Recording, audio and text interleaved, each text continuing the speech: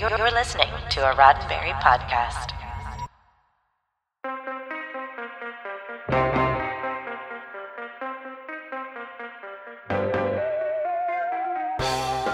I'm Jessica Lynn Verdi, and this is your Sci-Fi5, 5 minutes of science fiction history for January 13th. Every now and again, a bunch of movies will come out with storylines that are eerily similar. In the mid-'80s, it was all werewolves, with The Howling, Wolfen, and An American Werewolf in London. In the early 90s, it was asteroids coming to destroy the Earth, with Armageddon, Deep Impact, and a bunch of made-for-TV movies. In the mid-2000s, it just meant putting Naomi Watts in everything. And in 1989, it meant deep-sea underwater monsters. And January 13th celebrates the release of DeepStar 6.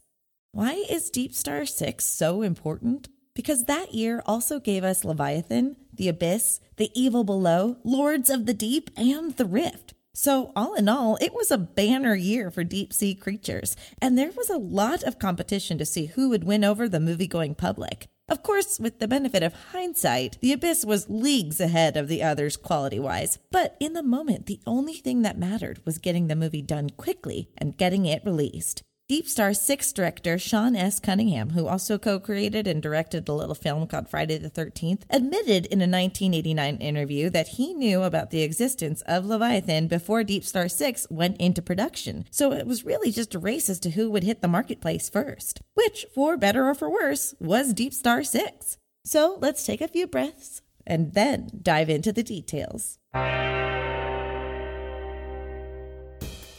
On this day in 2009, Patrick McGoohan passed away. He was best known as the star, not to mention writer, producer, and director of the surreal British drama The Prisoner. His final project was voicing Billy Bones for Disney's Treasure Planet, an off-world retelling of Robert Louis Stevenson's classic Treasure Island.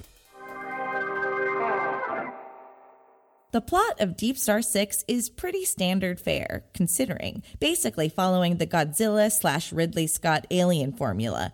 Humans dig around where they probably shouldn't, wake up something nasty, and then a bunch of people die in interesting ways. The creature in DeepStar 6 has kind of a sandworm Tremors graboid vibe, and is particularly notable because it was created by special effects artist Chris Wallace, who created some pretty memorable effects throughout the years, including the creature effects on 1986's The Fly, the Nazi face-melting scene from Raiders of the Lost Ark, and perhaps most importantly, he's the creator of the Gremlins, not to be confused with Ghoulies or Critters, which also came out that year.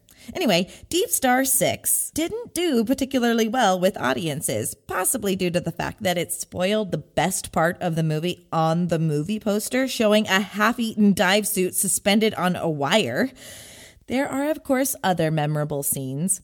Where The Abyss gave us Michael Biehn's pressure implosion, DeepStar 6's companion scene gives us the wonderful Miguel Ferrer, whose RoboCop co-star Peter Weller was shooting Leviathan at the time, ascending too rapidly before decompressing and subsequently exploding.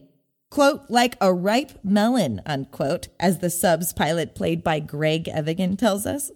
There's also a scene where a character is accidentally stabbed with a harpoon containing a shark dart, causing his chest to inflate and then explode in a shot that's almost comically horrifying. All in all, the effects hold up pretty well, especially for a film on the lower end of the underwater monster movie budget spectrum. And the unnamed creature that, of course, like so many others, doesn't show up on screen until the film is almost more than half over, is still adequately creepy. DeepStar 6 certainly wasn't the best underwater creature film to come out of the last year of the 80s, but it was definitely the first. And that has to count for something.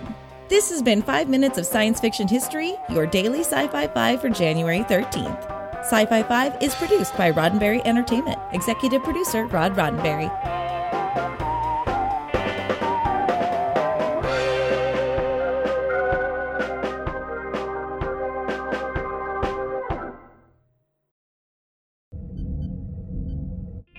This is a Roddenberry podcast. For more great podcasts, visit podcast.roddenberry.com.